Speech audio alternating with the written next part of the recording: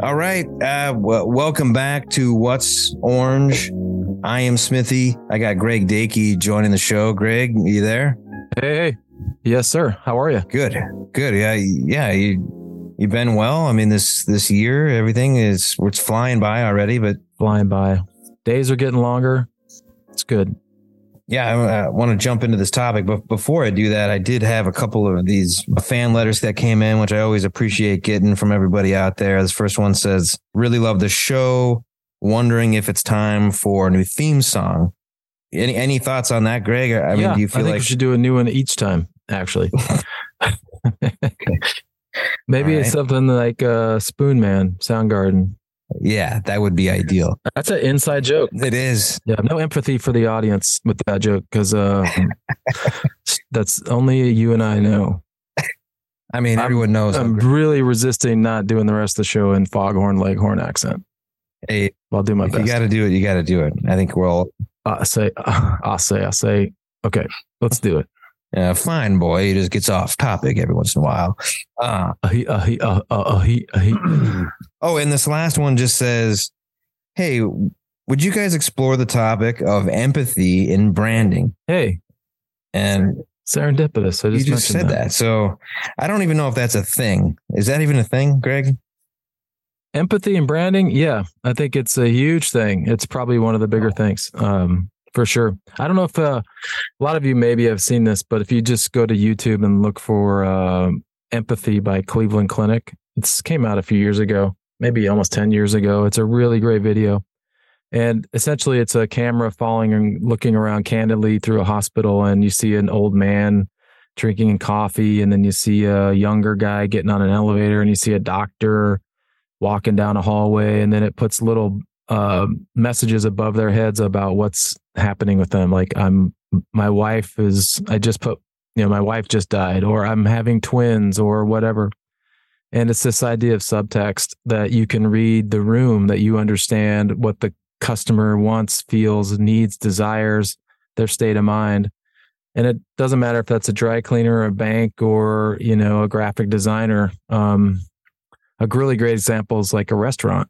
And, if you're a waiter or waitress or server in a restaurant, you need to figure out pretty quickly what kind of meal this couple is having. Are they celebrating something? Is this a breakup dinner? Did they just come from a funeral? Are they newlyweds? And it really dictates, your behavior, what you say, what you do, how often you come to the table, those kinds of things. And that applies to nearly every single business on the planet.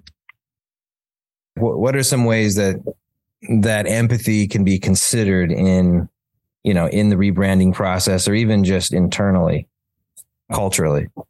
If you're rebranding a company, one of the most critical questions that you have to answer for every single person, and not collectively or generally, but for every Diane, every Jack, every Alex, every single person, is what's in it for you, Dennis, what's in it for you, Scott?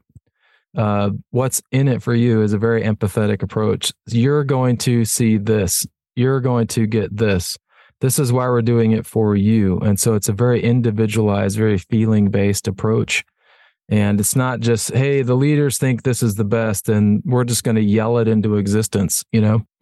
Everyone's going to see themselves in this. And so leaders and those leading the rebrand need to put the sort of hat on and look through that perspective of each and every person, from whoever, the cafeteria to the CFO to the person who mows the lawn to people who deal with customers to managers, all echelons. What are they looking at through their head, their set of eyes and their feelings at this moment in time for this organization? And that's for rebranding. It's the same exact kind of attitude for a business to a customer. What are you feeling right now?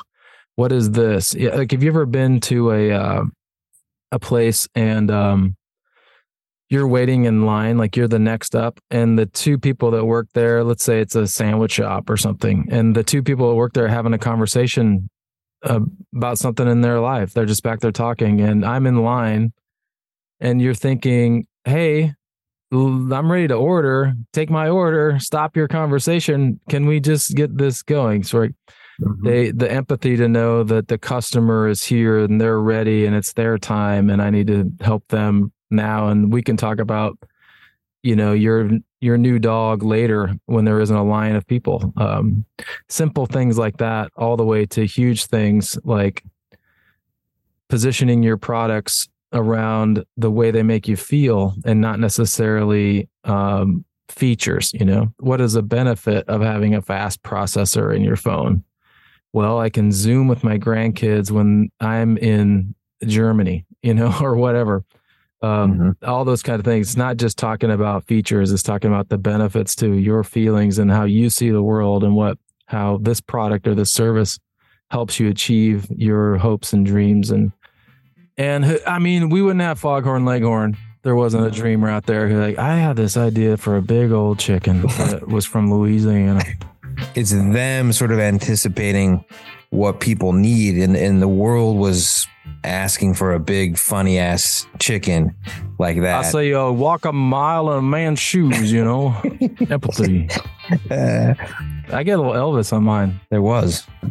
Well, thanks everyone for listening. Greg, thanks for the chat. So yeah. All right. Got to touch the heart to move the mind. Here we go.